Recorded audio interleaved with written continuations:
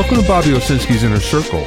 I'm Bobby Owsinski, and this is a show all about music, music production, and the music business. My guest this week is musical wellness and career coach Katie Zaccardi. But first, let's look at the 5 ways to make money from YouTube. Yes, YouTube doesn't pay all that much, but there is more than one way to actually make money from it. The first is probably the most well-known, and that's through YouTube's partner program. And if you become a YouTube partner, you're then able to monetize your videos and then get money from the advertising that's shown on those videos. The problem is you can't just sign up for it. You have to qualify. And that means you need at least 1,000 subscribers on your channel, and they have to watch at least 4,000 hours in the previous 12 months. That sounds like a lot, but it really isn't. The next thing is through Content ID. Now, every time you upload a video, it actually gets a digital fingerprint, and that's used to find other people that are using either your audio or video. So if someone is using your song for their happy birthday video, Content ID is going to contact you and say, what do you want to do? Do you want to allow this to just go on? Do you want to monetize that video, or do you want to issue a takedown order? Now, this is actually a big moneymaker for record labels and artists, because on most songs, there are actually far more covers being done on user-generated content. So they're making more money than on the official videos. Next is something called YouTube Premieres, which is fairly new. Now, this is very much like YouTube Live, but it uses a pre-recorded video along with the live chat. And the key here is it allows viewers to donate money while this is going on, so you can collect their donations. Another one is YouTube Cards. And what this is a programmed pop-up screen that allows you to sell tickets and merch, or you can even add links to playlists or websites or videos. Now, you can have these pop-up screens hit any time during the video, and you program when that's going to happen and for how long they stay on, or you can have them automatically pop up at the end of your video. Either way, they're very much underutilized and something that you could use to monetize what you're doing. And finally is channel management. Channel management is basically having someone come in, take over your channel, and monetize it for you. And instead of just monetizing a few videos, they will monetize all the content and even issue subscriptions that people will pay for. So there's a lot of ways to make money from YouTube, although all of them aren't that obvious.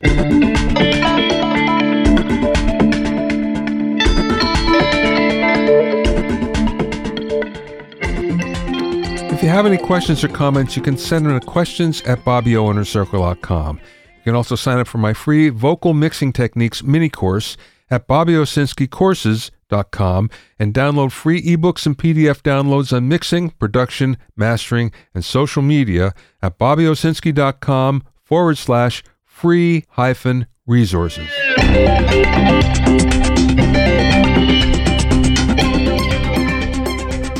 Now, recently, the Librarian of Congress added 25 new titles to the National Registry. Yes, there's a National Registry of Songs. There's about 550 of them so far. And every year, what happens is the National Recording Preservation Board is tasked with selecting 25 titles that are culturally, historically, or aesthetically significant and are at least 10 years old. So then they supply that list to the Librarian of Congress, who then makes a decision to add them to the National Registry. This year, there are 800 nominations, and these are just some of the 25. I think you're going to find many of them interesting, to say the least. So one that came up that I liked was the 1951 National League Baseball tiebreaker between the New York Giants and Brooklyn Dodgers. That's kind of historic for the call, especially at the end of the game. Here's one that the cultural significance escapes me, but it's Hello Mudda, Hello Fada, the comedy record from Alan Sherman from 1963. The Fiddler on the Roof Broadway cast album from from 1964 also was selected. One of my favorite songs ever and favorite performances of it, Wichita Lineman by Glenn Campbell from 1968. Kind of a historic record, Dusty in Memphis by Dusty Springfield, 1969. Here's another one that kind of escapes me. Mr. Rogers Sings 21 Favorite Songs from 1973. Cheap Trick, Live at the Budokan from 1978. Another one that sort of escapes me, YMCA, the single from the Village People from 1978 as well. Private Dancer, the album from Tina Turner, 1984. The Chronic by Dr. Dre, 1992. And I Will Always Love You, the single by Whitney Houston from 1992. Frankly, I much prefer the Dolly Parton version. She's actually the songwriter. But there you go, Whitney Houston got the nod. So these are just some of the 25 songs that were recently added to the National Registry.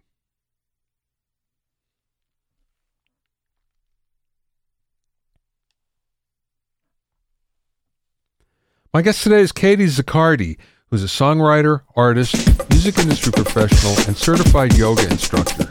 Through her work in both music and wellness, along with her own experience with a generalized anxiety disorder, Katie discovered the urgent need for conversation surrounding mental health and self-care within the music industry.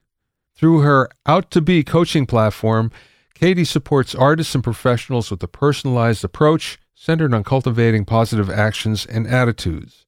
Her Out to Be podcast invites listeners to engage with insightful dialogue and all things wellness and their relation to working in music.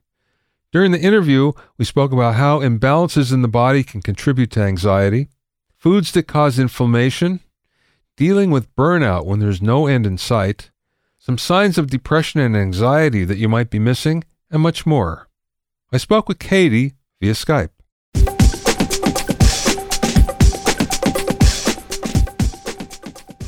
Tell me your background as a musician first.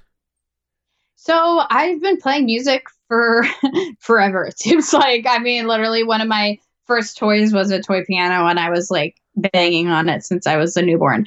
But I did the typical musical theater thing and played piano and guitar when I was growing up. And then I went to college at NYU for music business. And there was when I really not only learned about the music industry, but also started my own indie artist career. I had been writing songs for a while in high school, but there I wrote more. I learned how to really improve them. I recorded them, released them, and started playing all around New York City. So that was where I really started to take off as an artist myself. And now I still, of course, do that, still write and perform around the city. It's a big jump going from music to wellness. How did that happen? Yeah, kind of is. So a couple things. So first off, when I was in college, it was the start of my time as an, indie musician, but also the start of an anxiety disorder that I had dealt with. So during college, during those 4 years, I really had to learn how to navigate through stressors, figure out what would trigger anxiety for me, figure out how to take care of myself better. And eventually yoga became a really big part of that. And so when I graduated college, I was trying to figure out exactly what I wanted to do. And it took me some time to land a full-time job in the music industry. So while I was doing some other odd jobs and kind of just doing some freelance work before I got my full-time job, I decided to do my yoga teacher training. And because I loved yoga so much and I thought, hey, I could be making money right now if I was a certified yoga teacher. So that was kind of the intention behind it, funny enough. But through that training, I was able to learn so much about myself and so much about how I wanted to really show up in the world. And at that point, it became really clear that there was just so much burnout in the music industry and so many people who struggled, whether it's anxiety, depression, or just general burnout and stress that pretty much every human has. It didn't have to be that way. I felt that so many people were just accepting of the fact that being in the music industry was going to be a really hard and relentless job to have. And I kind of decided that didn't have to be the case and that I wanted to teach people how to do what they wanted to do and be successful while avoiding all of this burnout and while working through any mental health things that they might have been experiencing. What was the cause of your anxiety? Was it performance anxiety? No, actually, I am perfectly fine on stage. Like, you could ask me unexpectedly to get up and sing a song for people and I would be perfectly fine. I could talk, I'd be perfectly fine. Maybe I'd have a little standard nerves, especially in front of a big crowd, but it really wasn't performance anxiety. It was separate. And at first it was like just really random and weird things that would trigger it. Sometimes it just seemed really unrelated and it didn't seem like there was any clear point. But a lot of times, especially in college, it was just like being under massive amounts of stress and expectations that would set me off. So if I was too stressed out, if I felt like I wasn't really like living up to the expectation that I set for myself or for others, or like I didn't get things done good enough or fast enough or whatnot, then that would definitely set it off. And some other like super weird triggers, like for a while, and people might listen to this and be like, this is so weird and I don't resonate at all. And that's okay. You don't have to, because everyone truly has their own triggers. But for a while, like certain foods and like external circumstances would trigger me. And what I mean by that is not like foods would make me more inflamed, which is true.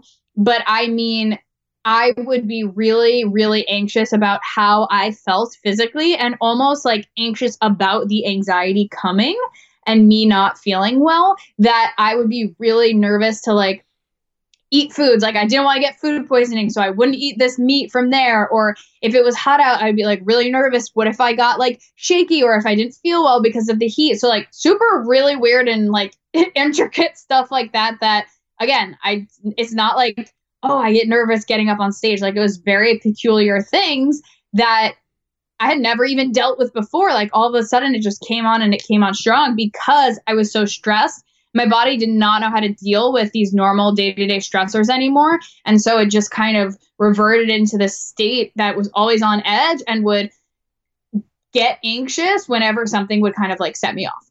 So what did you do to overcome that then? It's been a long journey, but I mean, the first thing that I did really was try to figure out what patterns I could see and what triggers I could see, and then be prepared for those. So if it was like heat or if it was food or something, prepare meals myself, make sure that I had the time and the space to not rush, to do what I needed to do and feel really confident in what I was going to be eating or doing or where I was going to be going for the day and things like that. Then from just acknowledging and from doing what I could to prepare, those are the two first steps. I integrated things into my routine to reduce stress. So as I mentioned before, yoga was a huge part of that. Mindfulness and a little bit of meditation and journaling and reading before bed so I got a good night's sleep, making sure I prioritize that. Those were all places I've started. And then for me, I actually always share that I've also worked with natural doctors and functional medicine practitioners to help me see where the imbalances in my body are. I'm also someone who's suffered with like allergies and migraines before and things like that. And I got to a point where I was like, I don't want to have allergies anymore. Like, I don't want to have headaches anymore. I'm over this. And so I sought out other remedies, because what I was doing in the conventional medicine world wasn't working. And so that holistic approach has really helped my anxiety as well, because now I figured out what foods make my body more inflamed, what imbalances I may have had that might be worsening any symptoms. Because I think that while there are so many things that can cause or worsen anxiety, a big part of it too is just general inflammation of our physical body. And so reducing that inflammation for me was a really, really big part of helping to ease the anxiety that I was having. It's a funny thing because I would believe that the majority of people aren't in tune with those things. So if that's the case, how do you teach someone? Well, when you say in tune with those things, what specifically do you mean? Like everything I just mentioned? Yeah, right. Like what foods, in fact, are triggers for something, or what foods tend to cause inflammation? Yeah. So that is, sometimes it's really just experimenting. There are tests you can take. Like there are tests called food sensitivity tests that will there's some debate over them as to like how telling they can be, but a lot of people have had great success where you do like a finger prick, you send it in, and then the lab will tell you what foods come up as highly sensitive. And then you can eliminate those foods and see if you feel better or worse. But you could also just test, right? Some of the biggest foods in particular, if we were focusing on that, are like gluten is a big one. That was something I eliminated and it made a huge, huge difference, especially at first.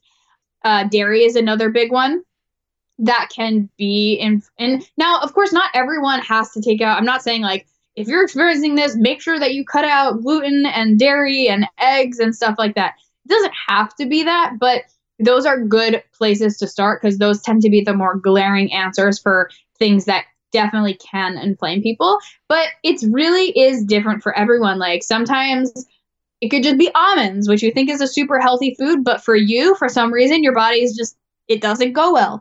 Grains for some people, like rice and quinoa and things like that. Sometimes people don't do well with any grains whatsoever. So it's some experimentation. I would recommend if you are curious or if you feel like there might be some or multiple foods that are making you feel worse, you could just try to take one thing out at a time. Do not overhaul your whole diet and expect to know the answer. Take one thing out for a couple weeks. Notice how you feel without it. If you don't feel any different, you could always reintroduce it. Notice if you feel worse when you reintroduce it. If you feel the same all the way throughout, then yeah, probably you're fine. If you feel so much better when you take it out, or you notice you feel so much worse when you bring it back in, that might be a sign that it's not really jiving with your body right now, and that moving forward, you could take it out and it'll help to kind of like lower inflammation. And just because you're sensitive to something now, you know, obviously I'm not a doctor. I'm speaking purely from my own opinion. This is not medical advice, but you can always just experiment with your body, and you never know. Like as long as you're not, you know, allergic to something from an anaphylactic perspective, it's not to say that you're going to be sensitive to something for forever, but sometimes our bodies are just so overloaded that if we are eating something that we're somewhat sensitive to, it can just be too much to deal with, you know? And stress can be, of course, a big trigger too that causes inflammation. Let's go to burnout. That's something that most people in the music business suffer from, and I know I did on several different occasions in my life where it sneaks up on you before you know it. Many times it's a prerequisite for what you're doing. So tell me about that. How does one deal with burnout? Yeah, I think that if you are already in burnout, which likely means that you're feeling really tired, maybe emotionally drained, you just don't have the energy physically or mentally to really do what you need to do, then do what your body is telling you to do, which is to rest. I think that really that's the only way to get through burnout when you're experiencing it. Do not keep pushing through it because it's only going to make things worse. It's not going to make things better. Now, when you're in that burnout stage, just take care of your body. Try to, listen to what your body is asking for. Feed yourself healthier foods. See if you can make sure that you're hydrated. And it's not about taking anything away, right?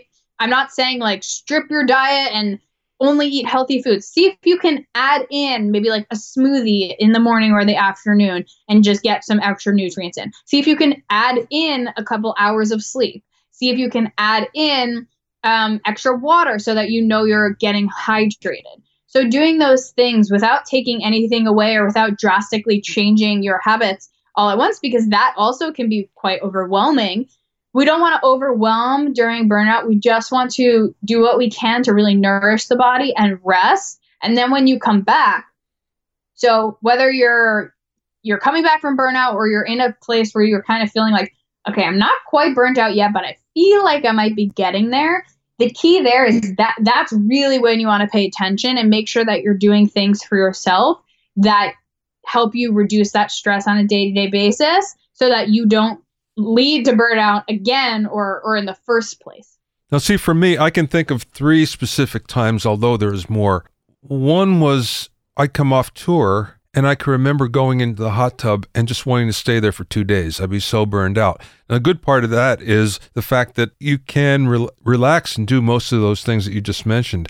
However, there was another time I remember being on tour and already after 2 weeks or so, I was feeling pretty bad, and I looked at the itinerary and I went, oh, another 6 months, and it immediately took me down the rabbit hole. But there was nothing you could do at that point because we were going to be out no matter what. So it gets very difficult. And then I remember being in the studio where after a bunch of 12, 14, 16-hour days, you were only halfway through the project and you knew it was going to go on for another month maybe. It's like, oh, what am I going to do? But you just kind of buck up and bear it and get through it. So what would be your advice in those situations where there's just no way to take time off? Yeah. And I understand that sometimes is the reality of the situation. In those times, what I recommend is 5 minutes.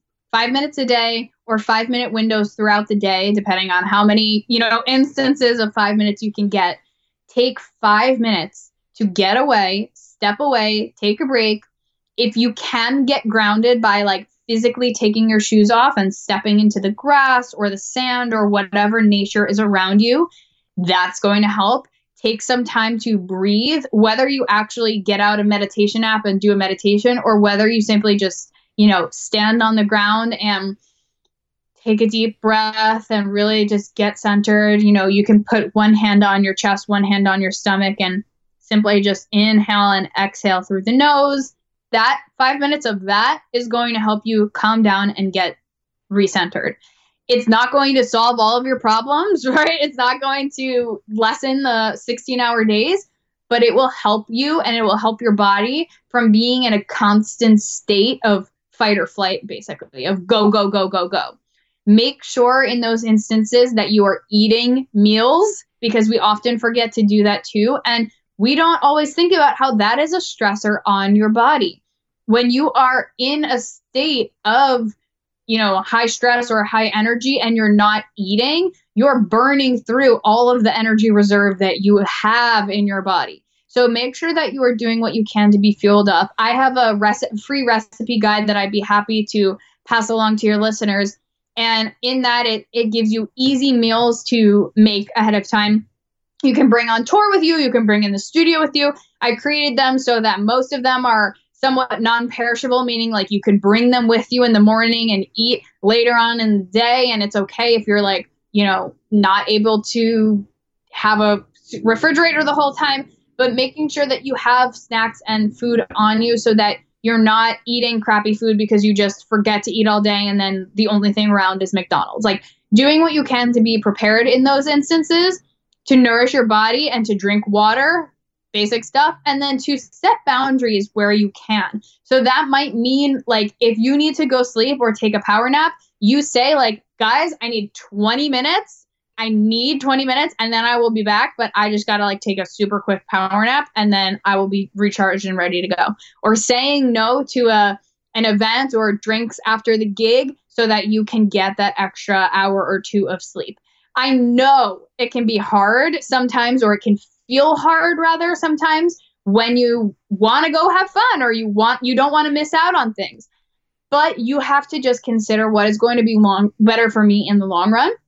Because if you are prioritizing 5 nights out drinking instead of sleeping, you're probably going to feel pretty bad afterwards. Yeah. And so know what's going to feel better in the long run, not necessarily what's going to feel better in the moment. What about depression? You can be in depression and not actually realize it.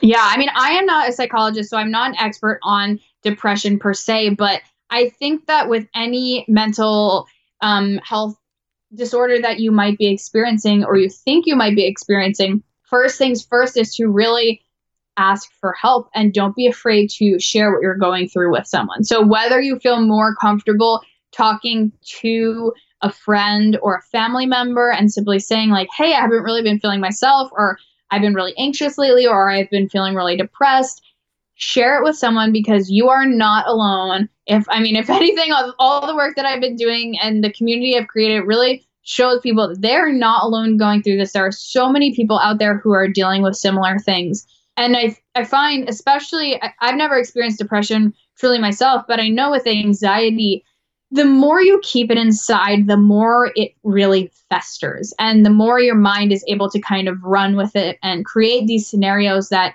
make things worse and really don't serve you in your head.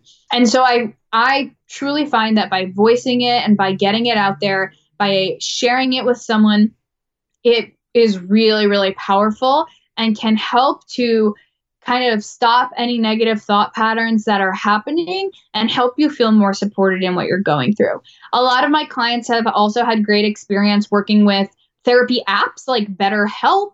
Those can be affordable and easy access for people. So especially if you are on tour or you are traveling frequently or at gigs or have somewhat of an unpredictable schedule as someone in the music industry, things like BetterHelp are great because you can access them via your cell phone and you can text and things like that. And so you can still get the help and the community support. You know, of course, I created a community just for this. And then if you need the help of a coach or of a therapist, do not be afraid to get that help. You are not weak for getting that help. You are strong and you will get through this.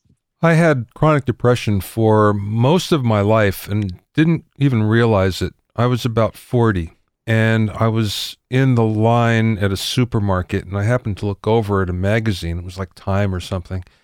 And the cover story is about depression. And I picked it up and I started to read it and I thought to myself, that's me. Yeah. And it was the first time that it actually occurred to me that I was suffering from something. So then I went on a couple-year quest, tried to get out of it, which, went through all sorts of therapy, went through medication. And eventually it was a combination of everything. And surprisingly, it wasn't a professional. It was my family doctor that kind of figured it out for me. I've been better ever since. And I certainly have bouts of being blue and being down like other people, but I know that they're short term, going to be getting out of them. Right. But I look back and I feel that I lost the first big portion of my life. And when I look back at my behavior and how it was triggered from the depression, a lot of stuff makes sense now that didn't then. So that's why I say sometimes it could be occurring in your life and you're not even sure of why it is, why you're doing things, or, being aware that you are in depression. Yeah. Do you mind if I ask what some of the things you were experiencing that you weren't sure what it was or what you were experiencing and kind of why you didn't feel it was depression or why that didn't ring a bell for you? Well, a lot of it was lethargy. I felt that I was operating at 75%. And occasionally I would go to 95 or 100%. And it would only be for a short period. But I knew that it was better. It was possible to be higher performing than I was. Right. That, and also I had fits of anger that came out of nowhere. Yeah. I've had that with anxiety as well. And I don't think people realize that is sort of a symptom or a sign that something is a little bit imbalanced. I remember going off on my band at a rehearsal and everybody looked at me like, that's unusual of you, and I didn't know why it happened.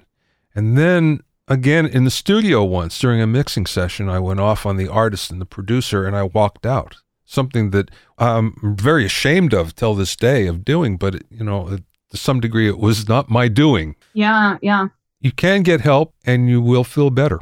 Absolutely. And first of all, thank you for sharing that. And you bring up such a good point because I do think there are some symptoms like that. Definitely fatigue and especially anger, irritability, lashing out. Those things, that's a sign that something is off. And I've experienced that as well in my journey with anxiety. And sometimes anxiety or depression can just look like you don't really want to do anything. You don't want to go out. You just want to stay inside. You're tired. You just want to stay in bed. But sometimes, it can look like things that wouldn't normally, so to say, anger you or frustrate you or make you feel anxious or whatnot, they will trigger you and you might have a reaction where you find yourself yelling or lashing out. And a lot of people just think like, oh, I'm just angry or I'm just having a bad day.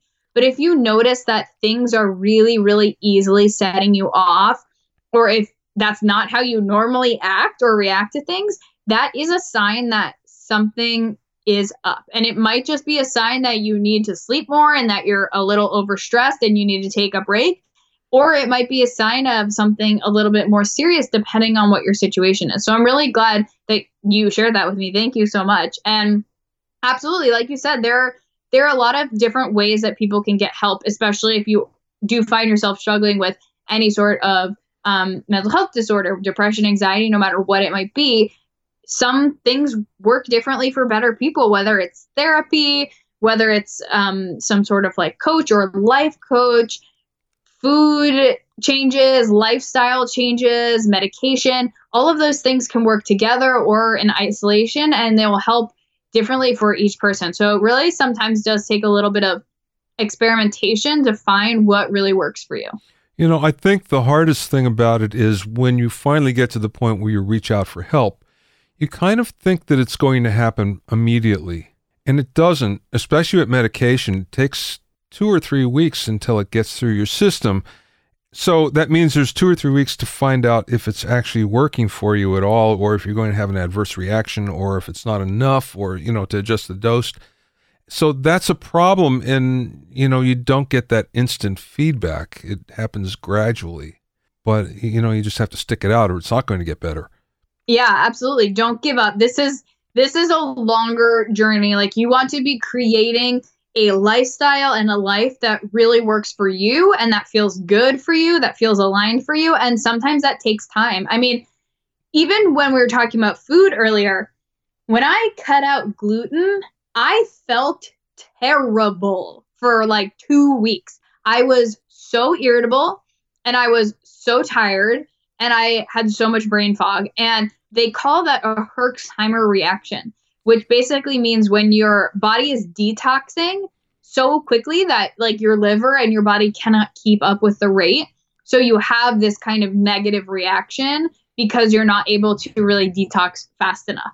And so stuff like that can happen too, or when you change something, it takes a little bit for your body and your mind to get adjusted to it. It's not always a super quick fix, but it's the changes that over time make such a big difference. And the consistency, that's why too, a lot of people, even if you feel great, like a lot of people will feel great, they'll get themselves to a good place. Maybe they do yoga all the time. They do yoga like 3 times a week and they're eating pretty healthy and then they're feeling really good. And then because they're feeling so good, they say, I don't need to go to yoga today. I've been feeling great, so I'm just going to skip it. Or I'm just going to have like a couple extra things that I don't normally eat, but like I'll feel fine because I feel great. But then they kind of keep skipping yoga or they keep eating things that don't make them feel so hot. And then that starts to build up again. And then eventually they're at a place where they're like, what happened? I felt so great. And now all of a sudden I don't again. And it's not to say that you cannot enjoy life and you have to be super strict about everything you're doing, but it's to say that it really does make a difference how you are being intentional with how you spend every single day. And, not skipping yoga, even when you do feel great, or not eating terribly, even if you feel like it's going to be fine, but making sure like, hey, this stuff tends to build up in my system, so let me be mindful and not overdo it. Like, it's about knowing your own body and making sure that you are staying with what you need to do to really keep that baseline equilibrium, I feel good level at a good place. It's really hard to follow your diet, especially when you're on the road or even in the studio to some degree.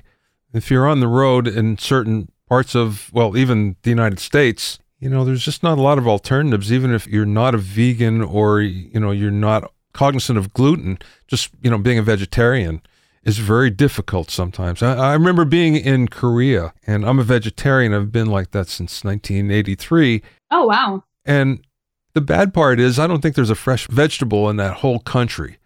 If it's not kimchi, it's all pork. Yeah, That was the only place I can ever remember having a hard time. Everywhere else was fairly easy. But again, that's just being a vegetarian. If you're non-gluten, that must be tough in some places. It was at first, and I'm not vegan or vegetarian. I do eat meat. I do tend to stay away from dairy when I can, just because I noticed that I will literally, I've had eczema too, and it'll literally flare up skin issues for me. And so it's taken me a while to figure that out, but I noticed it and I'm like, I got to stay away from it when I can. And gluten was really hard at first, but then you do just get used to it and you start to figure out what works for you. And sometimes it does include like learning some new recipes and figuring things out. More than anything, it tends to be just preparedness.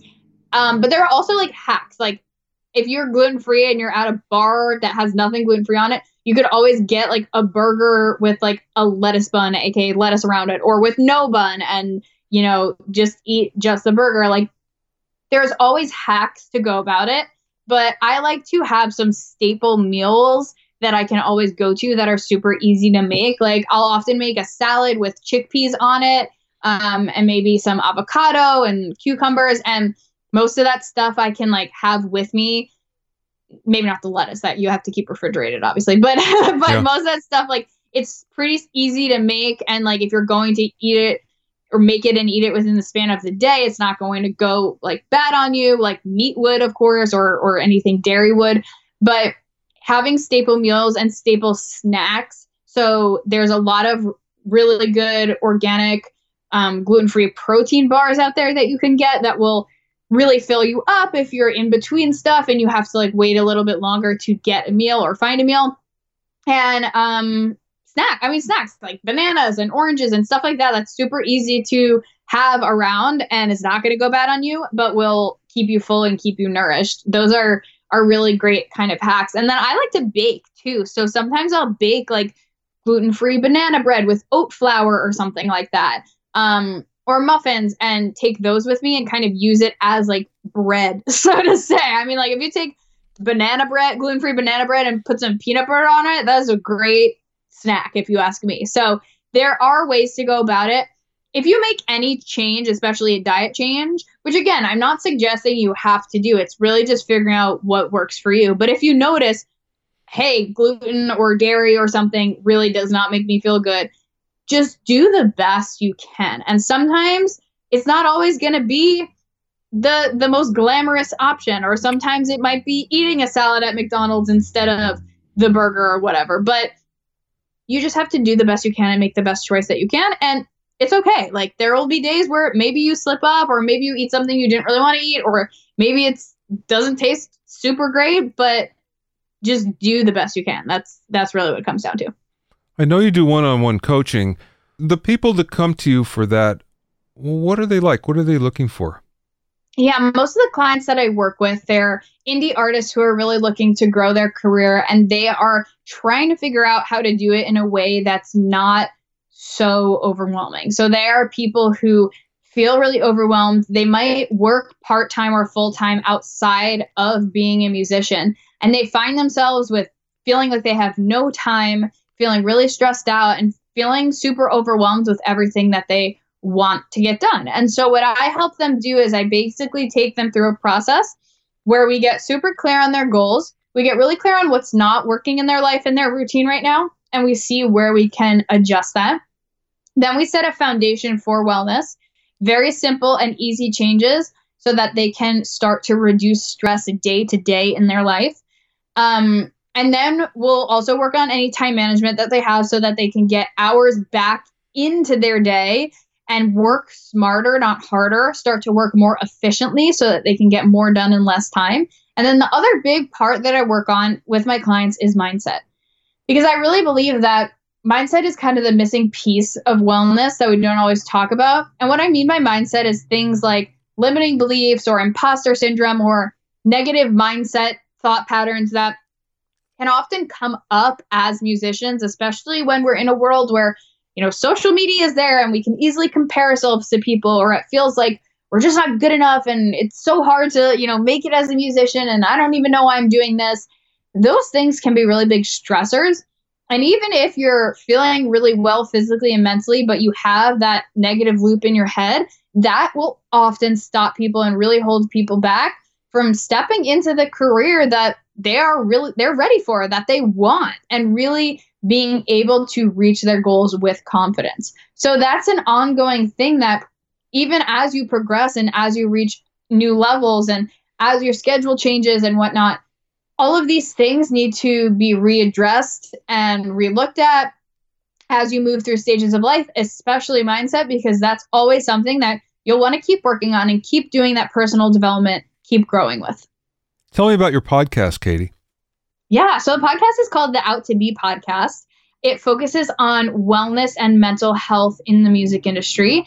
And on it, not only do I talk to musicians and music industry professionals who share their stories and maybe their music around these areas of self-development and mental health, but I also will talk with experts in the music industry. We just had on a vocal expert. She was telling us about how our mindset can affect how we perform and our voice and singing. And I'll talk with health professionals as well, just to really talk about all these other areas where it's not just, tips and tricks and hacks and all of these things you need to do to get ahead in the industry, but more about how we can really nourish ourselves and take care of our minds and grow and do that personal development, which benefits us as an artist, and how we can support ourselves when things do get a little bit crazy and busy as musicians. Last question, Katie. What's the best piece of business advice that maybe you learned along the way or maybe somebody imparted to you? Oh, that is such a good question. I think that and I don't really know if somebody said this specifically to me, but it was something that I just kind of picked up during my yoga teacher training, but it's something that I really take as business advice, which is that nothing is truly urgent and that you can get everything done, but you do not have to walk around with a chicken with your head cut off. Like you can absolutely get everything done, and taking a deep breath and really just being mindful and intentional about what is in front of you is going to get you further than reacting to things in the moment. You can find out more about Katie and her programs and podcast at katiezaccardi.com. That's Katie Zaccardi, Zaccardi, all one word, .com. Thanks for listening and being in my inner circle. Remember, if you have any questions or comments, you can send them to questions@bobbyoinnercircle.com. To listen to other episodes of Bobby Owsinski's Inner Circle, go to bobbyowsinski.com, select the podcast tab, or go to bobbyoinnercircle.com, or you can find it on iTunes, Stitcher, Mixcloud, Google Play, Google Podcasts, Spotify, Deezer, TuneIn Radio, Radio Public, and Podbean. At bobbyowsinski.com and bobbyowinnercircle.com, you'll also find a sign-up form for my newsletter and for alerts for new podcasts. This is Bobby Owsinski. I will see you next time.